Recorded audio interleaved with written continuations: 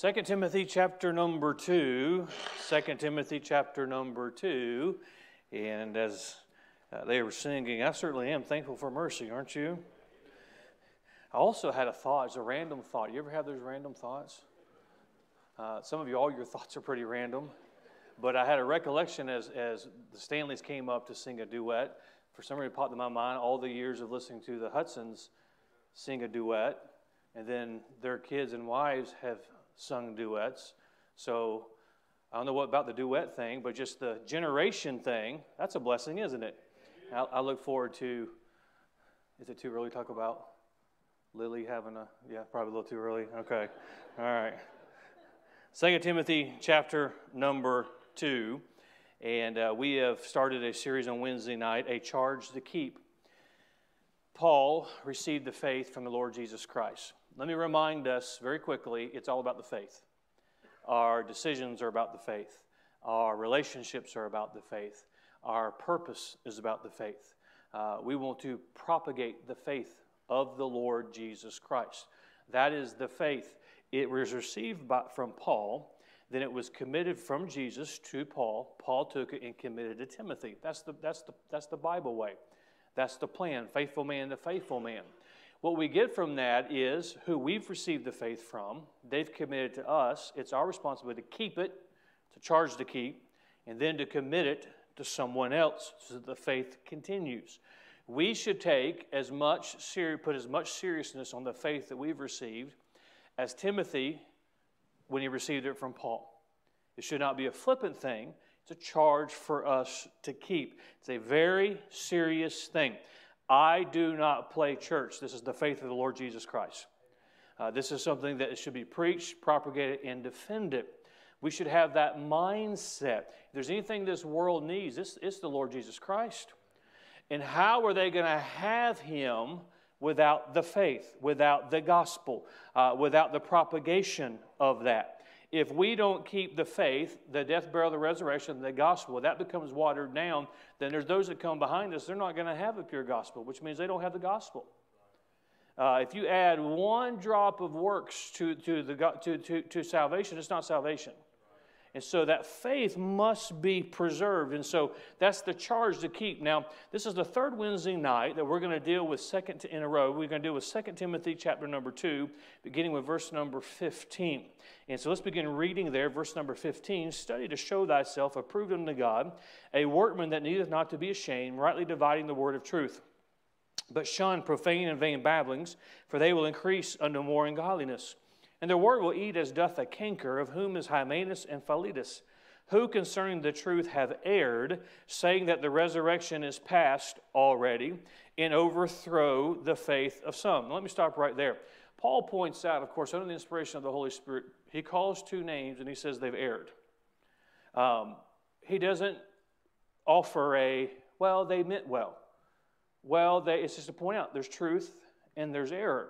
Again, reminding us of what the importance is. Verse 19, nevertheless, the foundation of God standeth sure, having this seal. The Lord knoweth them that are his. And let every one that nameth the name of Christ depart from iniquity. But in a great house there are not only vessels of gold and of silver, but also of wood and of earth, and some to honor, and some to dishonor. If a man therefore purge himself from these, he shall be a vessel unto honor, sanctified and meet for the master's use, and prepared unto every good work. Flee also youthful lust, but follow righteousness, faith, charity, peace with them that call on the Lord out of a pure heart. But foolish and unlearned questions avoid, knowing that they do gender strifes. And the servant of the Lord must not strive, but be gentle unto all men, apt to teach, patient in meekness, instructing those that oppose themselves, if God peradventure will give them repentance to the acknowledging of the truth, and that they may recover themselves out of the snare of the devil, who are taken captive by him at his will. Now, we have given this the title, this lesson that's now in the third week, of Paul's warning to Timothy, or a progression to an overthrown faith. Look with me at verse number 18 again. Who concerning the truth have erred, saying that the resurrection is past already, and overthrow the faith of some. That does not mean, again, it does not mean they were saved, and because of this doctrine or this belief, now they're unsaved. It means their faith is overthrown, And the fact, the easiest explanation is we all know somebody who used to believe like we believe, and now they espouse beliefs that are not what they were taught. They are not what this book teaches. But you remember when they learned what they learned. You remember when they preached what they believed. You remember when they stood by what they believed. But along the way, their faith has been overthrown. We have to remember to put things in categories that God, the Bible, puts them in. There's some who've never had the truth. We're to attempt to win them with the truth. If we get far enough into this, I'm going to teach a very important thing tonight when it comes to being peaceable with different men. But they've never had it. That's why we're to give it to them. There's a different warning. We've seen this over the past few months for those who have it and then give it up. The Bible warns, and it tells us in the last days, one of the signs of the last days, the days of apostasy, meaning there's a great falling away. They had the truth and they gave it up. The problem we have in our world today is the fact that there's some who have the faith and they've given it up. They know they ought to be in the house of God, they're not. They know they ought to be serving and they're not. They know they ought to be a witness and they're not. God has never said He's going to save the world through the lost world, but it's through the church. And so it's important for us I don't want to be a castaway. I don't want to be one to say, well, he used to believe. I want to die believing what I believe tonight. And so we're going to look at that progression. So in order to not have my faith overthrown, then I must look at what Scripture says to see this progression. This is why your pastor is so firm. And I've sent out some warnings through the years. Stay away from those who teach this. Stay away from those who do this. Why? Because the Bible tells us that there's a progression to getting to the place where you said you'd never be. Well, I'll never give up my Bible. If you don't guard yourself, there's a progression. There's a progression. And so we want to look at that tonight. Father, help us as we look into your word. And may we allow these truths to continue to help us. For it's in Jesus' name we pray. Amen. I'll move very quickly through the introduction to just refresh us where we are. I think last week we got through point number 1. We accomplished something. We got through a whole point last week, and so I'm going to do my best to get through the entire study tonight. There are 8 points. That means we have 7 to go. So I'm going to move very quickly, and if I need to cut it off, I'll just cut it off, and we'll pick it up next week. But I'm going to try and get through, so I'm going to move very quickly through some of these truths. But let me just refresh your memory very quickly. Paul writes Timothy in 2 Timothy 3 and reminds him that all Scripture is profitable. We read the Bible because it's profitable. Why do we have Wednesday night Bible study and not a Wednesday night program? Because programs can be beneficial, but what is profitable is the teaching of the Word of God. Why do we have Sunday school? Because it's profitable. Why are we not going to change our Sunday night service to do different things? Because the preaching of the Word of God is profitable. We don't want to get away from that which is profitable. And then he tells them, and we say that to say, if you stray from the Word of God, you lose the profitability, and there's some things that work against the faith, and we want to be warned against those. Paul warns him in our passage of Scripture tonight that there are those who have their faith overthrown. They believed a certain way, and what did they do? They listened to Hymenaeus and Philetus, who concerning the truth have erred. You do not read the Bible and get another doctrine. It's impossible. If you read the Bible, you get Bible doctrine. If you study the Bible, you get Bible doctrine. If you listen to people, you get false doctrine. Outside of the true church, you name every quote-unquote denomination, they were all started by a man who saw something outside of Scripture. That's why you have different beliefs. That's why you have different religions. It's because it's outside of the Bible. Doctrine is what separates. So there's a warning to not have your faith overthrown. And there's some things that we must guard against. Now, last week we looked at verse number 16, but shun profane and vain babblings, for they will increase unto more ungodliness. The babblings, I liken it to a pack of hunting dogs who tracks their prey. They don't kill the prey, they just bark at it. And they bark at it, and they bark at it, and they bark at it. And we, as those with the gospel, that should not be us just doing a lot of barking. Because the Scripture is profitable. That's why, if you recall last Wednesday night, we're not taking up social causes in the church. The church has a cause. It's to reach the world with the gospel. It is not to reform our country. It's not to reform our world. It's not to reform religion. It's not to quote-unquote right every wrong. It is to preach the gospel of Jesus Christ, because that rights every wrong. That is the purpose of the church. And we are suffering in our country today because churches are getting sidetracked, thinking they're making a difference many times, but they're not. Because remember what's profitable? The Scripture is profitable. The Scripture will take care of it. The Word of God is what helps. And so there's the warning against profane and vain babblings. I'll not reteach that. You can watch the message from last Wednesday night. We get to number 2, and we'll see how far we get in this mindset of avoiding having our faith overthrown. And hopefully as we go through this progression, you'll get an understanding. Well, sometimes you don't understand why your pastor comes in and takes a very strong position against something. It's because the Scripture says there's a progression. I don't want to protest at number 7, because when you get to number 7, it's too late. I want to protest at number 1 and number 2. And young people, young adults, especially teenagers, everybody, but especially that age, you need to listen to your pastor tonight. You don't always know what number 7 is, but the Bible tells us what number 7 is. I'm going to protest at number 1 and number 2, and it doesn't make sense sometimes. Well, is it really that big of a deal? It is, because after number 1 comes number 2. After number 2 comes number 3. And there is a point, and sometimes it breaks this pastor's heart whenever I address something with someone, and you can see it. They've gone too far in that progression. They're not coming back.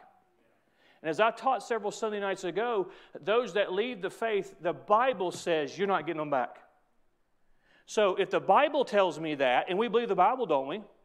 Then I must do everything I can, first of all, personally, to stay away from that. Secondly, I must do everything I can as a preacher of the gospel, as a pastor, to warn others long before they get there. So the protest is going to come at number 1. We're not bringing the social gospel in. Why? Because that's vain and profane babblings, as I addressed last week. So, Pastor, you're not against... No, because what it is, and I had this discussion today with one of the people I met with, and they certainly agree with me, and they're not a member here, so I know it's logical thinking, is you get that in, and then they come and say, you can't say Jesus is the only way, because you're only saying that because you hate Muslims. So now that's hate speech because of a social gospel. If we just stick with the Bible, we'll be okay. And that's the whole point of that. So I made all that point just to get us thinking. We shouldn't guard necessarily, start with the end, start at the beginning. Number 1, shun those things. Then as we get to number 2, we need to be very careful. Depart from iniquity, the Bible says. Look in verse number 19. Nevertheless, the foundation of God standeth sure, having this seal, the Lord knoweth them that are His. Now, that again goes with what I've been saying with overthrow the faith. It doesn't mean they've lost their salvation. There's some who I was there when they got saved. I watched them. There's evidence of their salvation. They would tell you tonight that they don't even believe they're saved. They don't believe there's a heaven and a hell. They don't believe there's a word of God. Now, but verse 19 says, nevertheless, the foundation of God standeth sure. Even though man breaks his word, aren't you glad God keeps his? When He says that you're saved, you're saved. The Lord knoweth them that are His. Again, if God knows, it's not my responsibility to determine, because there's some that I would say, there's just no way, but the foundation of God standeth sure. Let everyone that nameth the name of Christ depart from iniquity. Now, help me. I want you to pay attention tonight. I know it's a rainy night. I know it's in the middle of the summer, but you need to help me. I know the King James Bible is hard to understand, but please help me. Let everyone that nameth the name of Christ depart from iniquity. Is there an exception in that? Is there a loophole? So, the Bible says, let everyone that nameth the name of Christ. How many of you are saved tonight? Let me see your hand. Let me see your hand. Well, we just all named the name of Christ. So, let me help us know who it is. Now, before I continue, If you put on your social media page that you're a Christian, you just name the name of Christ. Okay, here we go. Let everyone that names the name of Christ depart from iniquity. Iniquity is unrighteousness. Iniquity is sin. So we know we all have a sin problem. We're to try and live our life being holy and righteous in our actions, our thoughts, everything. That's the way a Christian is supposed to live. But we're not just supposed to live that way. We're supposed to depart from it. It is sin. Dr. Jack Howes used to make a statement that is so profound. People never leave truth for error. They leave truth for sin. You mark this down, I'll get into this point a little further. Somebody who leaves the faith, there's a sin problem. There's a hidden sin problem. There's a pride problem, there's sin. But there is a sin problem, and these that like to put themselves above the Word of God, you just give it some time. And it will become evidence. You don't leave truth for error. There's nothing in the Holy Spirit doesn't lead us from that which is right to that which is wrong. So we must depart from, we must stay away from. Let me, of course, there's the sins of the flesh. I don't have to go through the list tonight. We all have a basic understanding of what sin is. I'll remind us that gossip's also sin. Now, we don't do these other sins, but gossip's the Christian sin. And so that's okay. Now, I don't think any of us, if we're honest tonight, we could talk about those sins of the flesh. We know a Christian should not partake in them. We know. Even those who try to make an argument for some, they know, or they wouldn't be making such a hard argument. But we know, if you're honest, you know you shouldn't gossip. You know you shouldn't tear down somebody. You know you shouldn't have a critical spirit. We know that. But the Bible is talking about more than just not doing it. If you don't want to have your faith overthrown, the Bible says, Paul tells to Timothy, you better depart from iniquity. You better stay away from it. You better depart from the places, the people, and the things if you are going to stay with the faith. See, sin will ruin your life. Everybody, listen to me. Young people, listen to me. Sin will ruin your life. It will destroy you. It will take that which is good from you. It'll destroy you. Sin will take you from the faith. It'll take you from the faith. Because the faith is the holiness of God. The faith is reaching the world with the gospel. So therefore, I've got to come out from the world to be more like Christ so I can reach the world with the gospel. You can't reach the world with unholiness. Man, we fall into these arguments. We hear these foolish explanations. Well, we got to be, and they don't say more unholy. We just so that we can reach the world. You can't reach an unholy world with unholiness. You can't be a good witness if you're unholy. So therefore, holiness is part of it. So I must depart. I shouldn't partake in it, but I should depart from it. It means, using gossip as an illustration, I just picked an easy one there. It means I should not be in a conversation where I am tearing down someone. But what this means, it takes it further. If I walk up on a conversation, I should leave that conversation. We can use that with gossip. We can use it with sin in general, iniquity. If I approach a situation and it's not right, then I should leave that situation.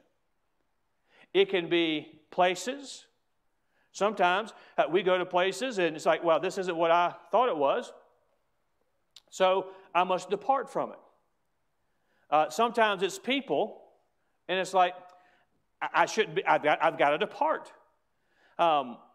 It's our responsibility to depart from that. The gossip I use a sinful lifestyle, and this is where it's going to get a little bit pointed, but we'll be okay because we believe the Bible, don't we? We just all name the name of Christ, so we should all be on the same page from departing iniquity.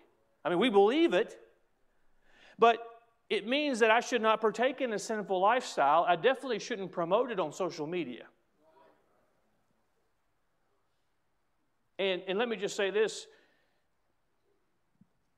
And I've been on this a lot lately, and I'm going to continue to be on it because the world we live in, there's some of you, if I only knew you from your social media, I'd have no clue you're a Christian. That's not everybody. And I know about the less popular social media accounts that you don't think anybody knows about too. Because for some reason, people think when they see someone that they think a pastor needs to know about it. And I'll just put that out. If it applies, you know it applies. But we shouldn't promote a sinful lifestyle. I've taught this, and I'm going to say it again. Why in the world would we like something that is against this Bible?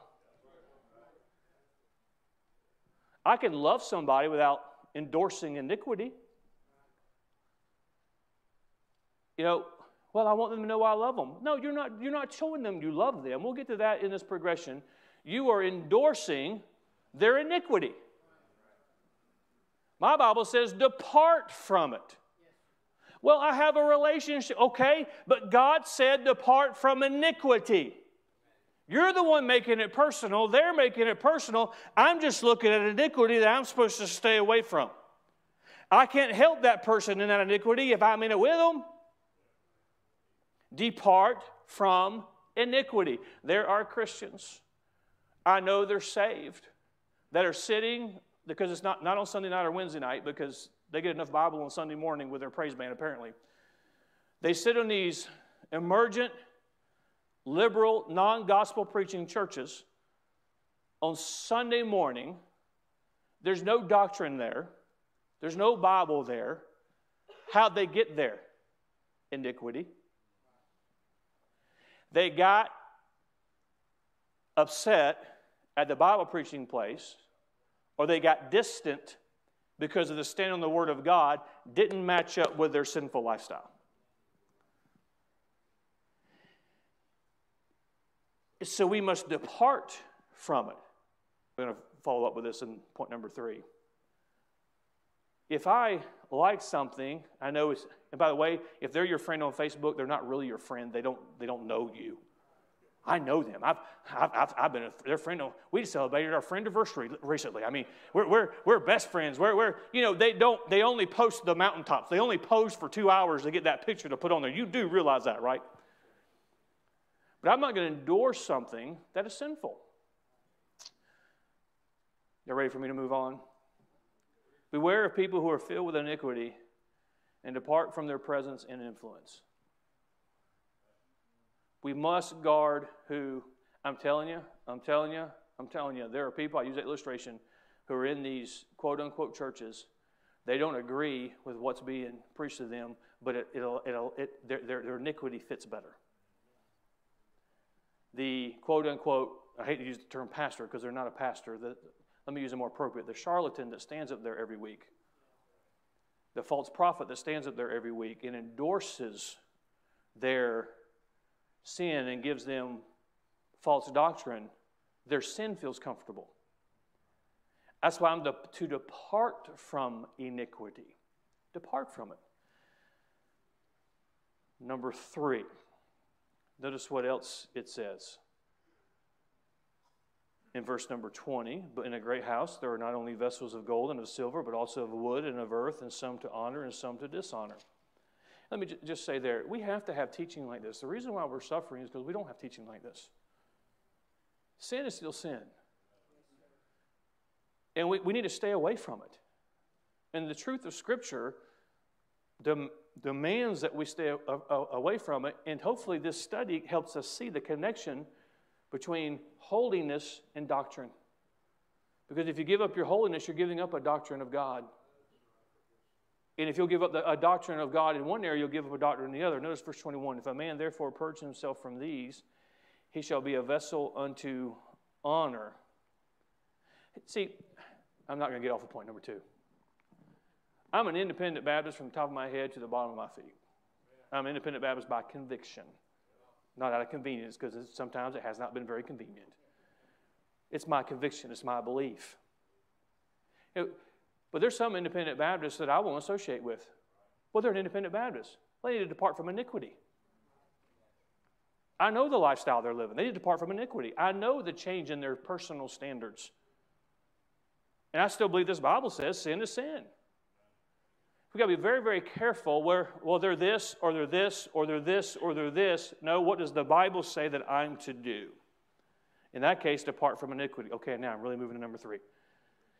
Verse 21, if a man therefore purge himself from these, he shall be a vessel unto honor and sanctified and meet for the master's use and prepared for every good work. We are supposed to, number 3, purge ourselves from the dishonorable.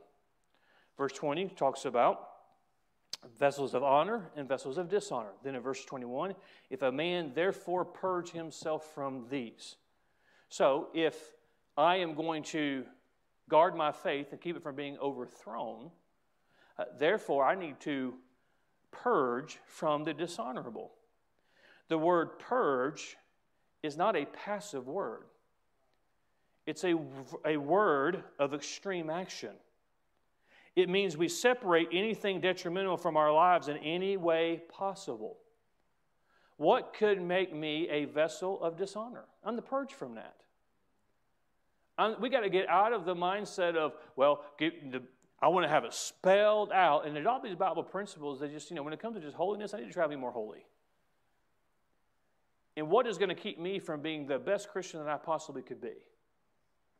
Because the Bible does teach us that if it's a stumbling block, then it's wrong. So that's one example. So I'm supposed to purge. I'm supposed to make an act of removing these dishonorable things from our life.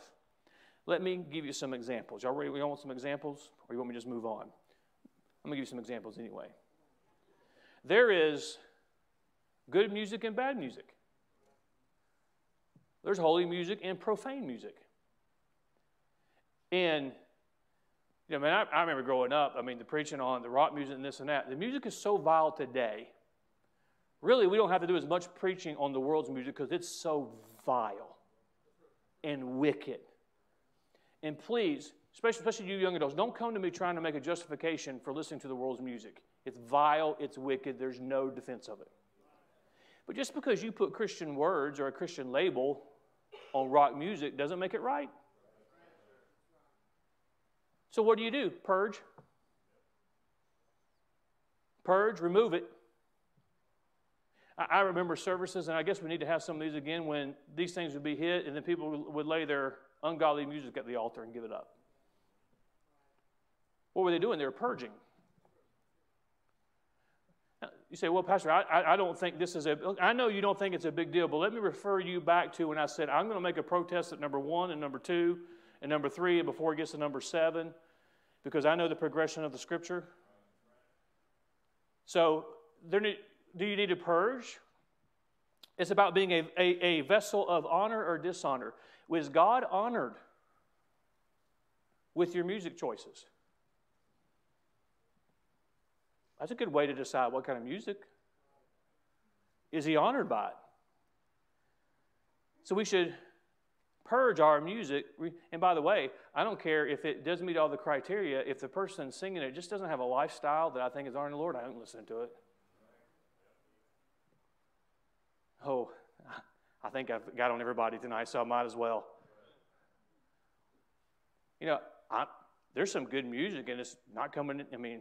There's nothing that I would say may have a good message, may not have the wrong beat. I just have a hard time paying money to go listen to somebody who has no doctrinal purity.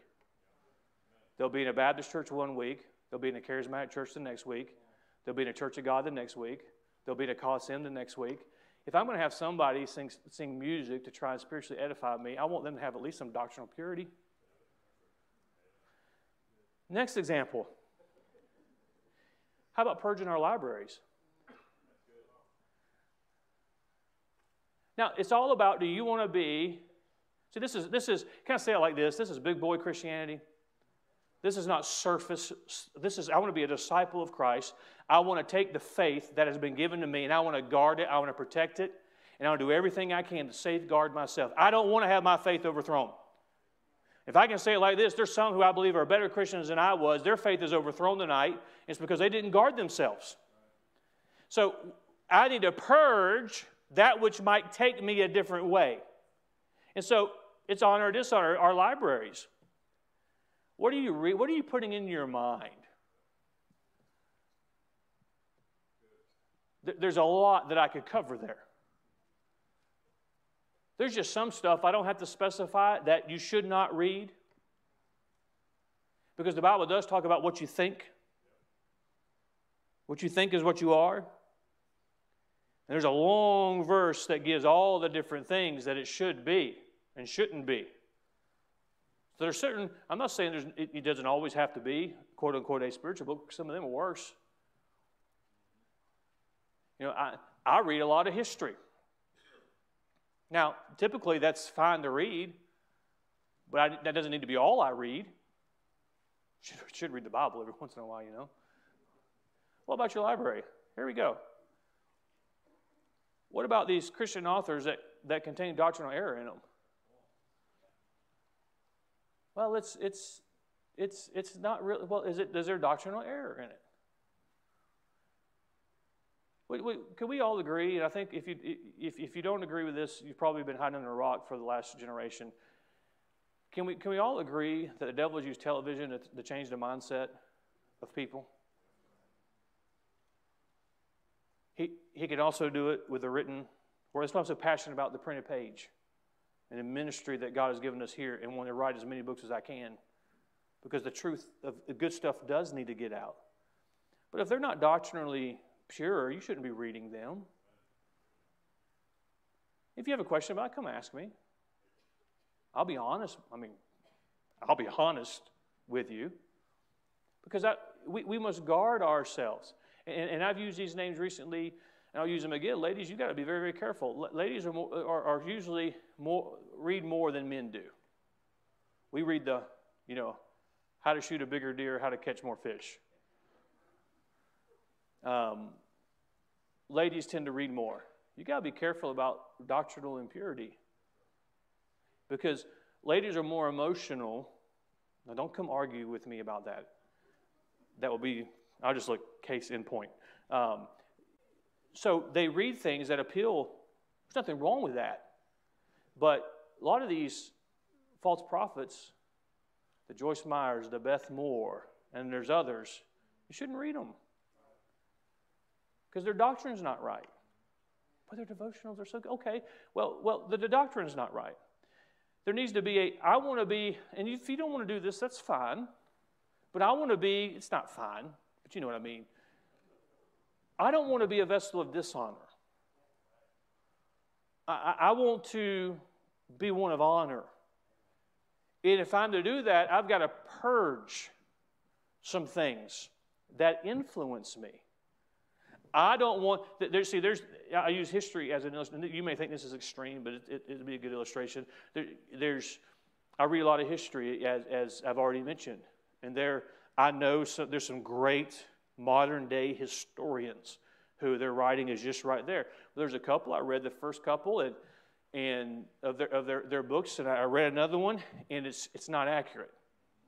There's a viewpoint, the slant that they're trying to make.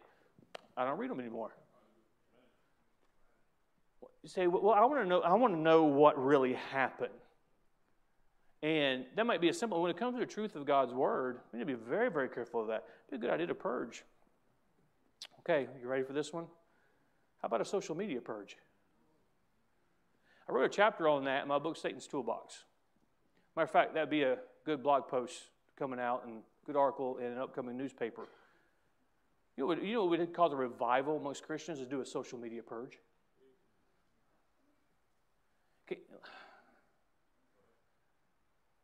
If somebody leaves the faith, and you know I'm on social media, I'm not as active as some. You know I'm out there. I post some stuff out there. But if they leave the faith,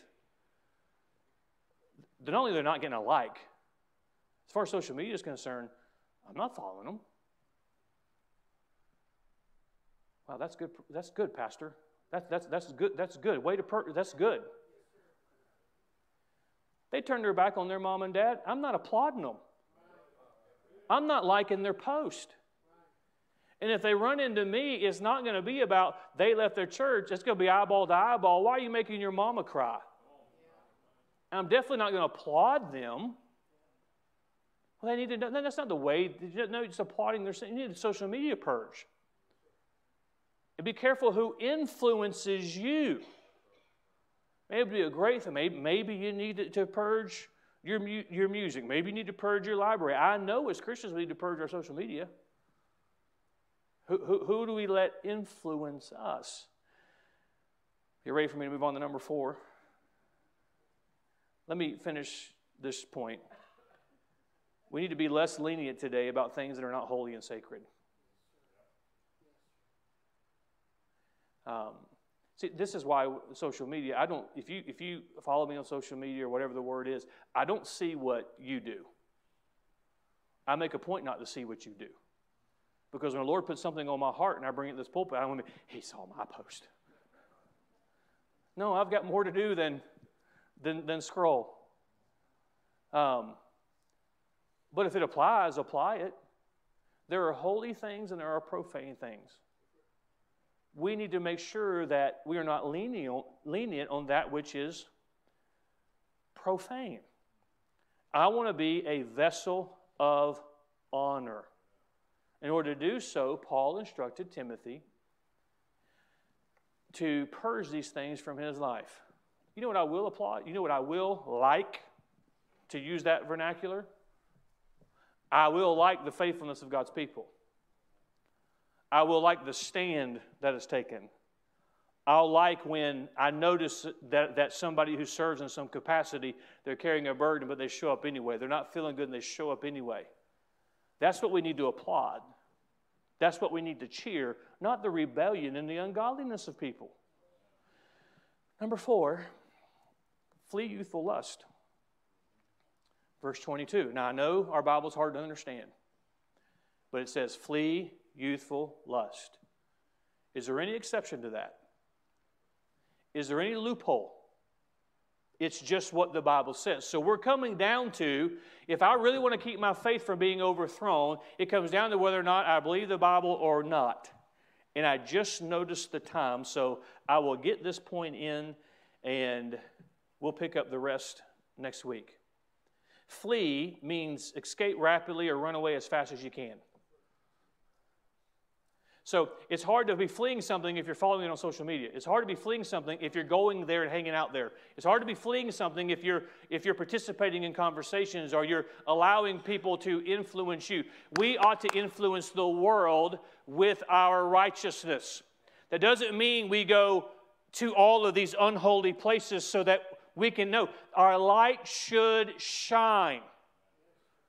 That's how we influence the world, with our holiness, not with more unrighteousness, not with more compromise. And the truth of the matter is, we know the things that I'm bringing out tonight from this book is true, because all of us, if not all of us, most of us have been in church long enough that now that we are teaching through this, somebody comes to mind and you see the steps that I'm going through. You see them back in their life. I don't want to have my faith overthrown. And that's the play today. That's what takes place on all of the gossip on the internet, all the water cooler stuff, all the justification. Instead of focusing on my sin that destroyed my life, it's that bad pastor's fault. It's that Baptist church's fault. It's that Bible's fault. That's why I got to have another Bible. No, it's your sin. You didn't purge when your mom and dad put some rules in your life and said purge. You ignored the pastor when he preached the Word of God and said avoid and flee. You ignored all of that. And now it's like, well, I just don't know. Because it's easier to say, I don't know if God's really God. And when you say, I don't know if that Bible is really the Bible, that's what you're saying. I don't know if God's really big enough to preserve His Word. I don't know if God's really God. It's easier to say that than look in the mirror and take responsibility for your own poor choices because you did not listen to the Word of God. So where am I going to find a church? I got to find one that doesn't preach that book.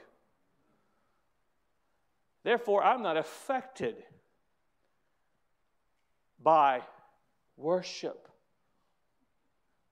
because it's not the truth. It's not doctrine. So we should flee these things. We should run away from these things. He says his youthful lust. Timothy was a younger man, and there's all kinds of youthful lust. Obviously, some things come to our mind, but there's lifestyle, the lust after a certain kind of lifestyle. There's lust after having certain financial things. So some young people fall into the prey. They're not looking necessarily. They hear some of the things I'm saying about the doctrine, and they say, I don't want to do all that. There's just a life that I want to have. That's a youthful lust. And quite frankly, young people, and we have some, you'll graduate in the next few years, hopefully. There's going to come that decision, what do I do with my life? And you know how I'm going to point you. Well, this is what I've always wanted to do. Like it or not, that's a youthful lust. I've grown up, I want to do that. Youthful lust. Where's God? Now, if God takes you that way or allows you to, that's fine. But it needs to be that. I better close. Should I close on a positive note? The positive is that you're a vessel of honor. I would rather be by myself in the presence of God and God say, consider me a vessel of honor, than have all the pats on the back in this world and be a vessel of dishonor. I've enjoyed, I'll get to the rest of this next week. I don't enjoy these meetings with bankers, but I enjoy telling them of the vision. Part of it is they want me to tell them about me. And I'm like, well, you got all day? My story, and I've enjoyed 2 times today telling my story of how my father came here when I was 6 years of age. I grew up in this church. When I was growing up, I never thought this, never dreamed this, and now I get to pastor, not just in my father's footsteps, but the church that I grew up in. And I tell how now even some of my deacons, I grew up with their kids. I talk about how there's generations. So I get to now, I have the power to fire my teachers that taught me. I've been so close, no. I tell this story with joy, and you can. And one of the bankers today, he said, "This story tells itself. This is going to be an easy story." When those who sit in the auditorium tonight, and some that aren't able to be here watching tonight, and they did watch me grow up, not to age you, they taught me in Sunday school. They taught me in school. This is the point I'm getting to. When they see my life, I want them to think that it was worth it. I want to be a vessel of honor. And I'm not perfect, close, but I'm not perfect. But I want to live a life that's a vessel of honor. I want my mom and dad, when they consider my life, now with my mom I am perfect, but I want it to be a vessel of honor.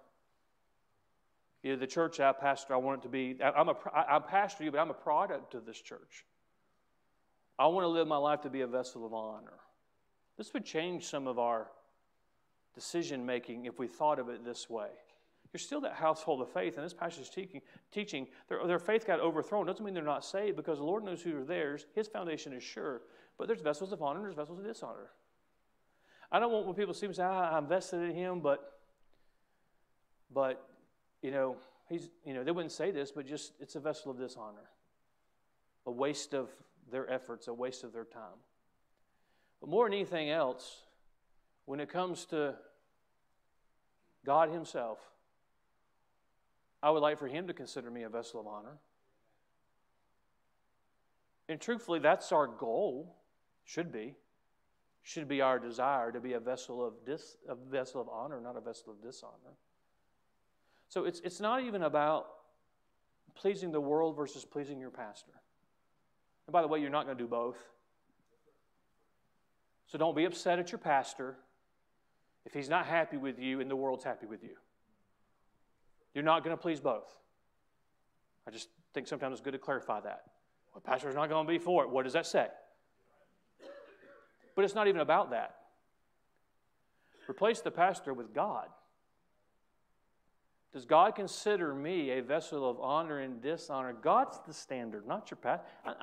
As Paul said, follow me as I follow Christ. I'm to set myself up as an example, but ultimately we're following Christ. And the goal of our church is for us to just strive to be a vessel of honor. How is it? I look around, and there's many of you, you've been a member here. That's another thing that people are amazed by, the longevity. We've got new people, but we've got people who've been here a long time. We've got people who've been here like a long time. I mean, I was listening to Mrs. Ruck and Mrs. Wiles talk about Middlebury having like one traffic light when they first saw it. So, I mean, if you've been to Middlebury lately, you know we don't have one traffic light. What's the point? They could testify what I'm saying is true. How do you keep that faith? You have to guard yourself in these other areas. So we'll pick up next week, and it flips into some proactive things that we should do, not just avoid, but some things that we should go after. And then it ends with some things that we can do for those who we influence and those who have had their faith overthrown. What we can do to try and help them. And so that's the way Paul ends it, and hopefully we'll get through all that next week.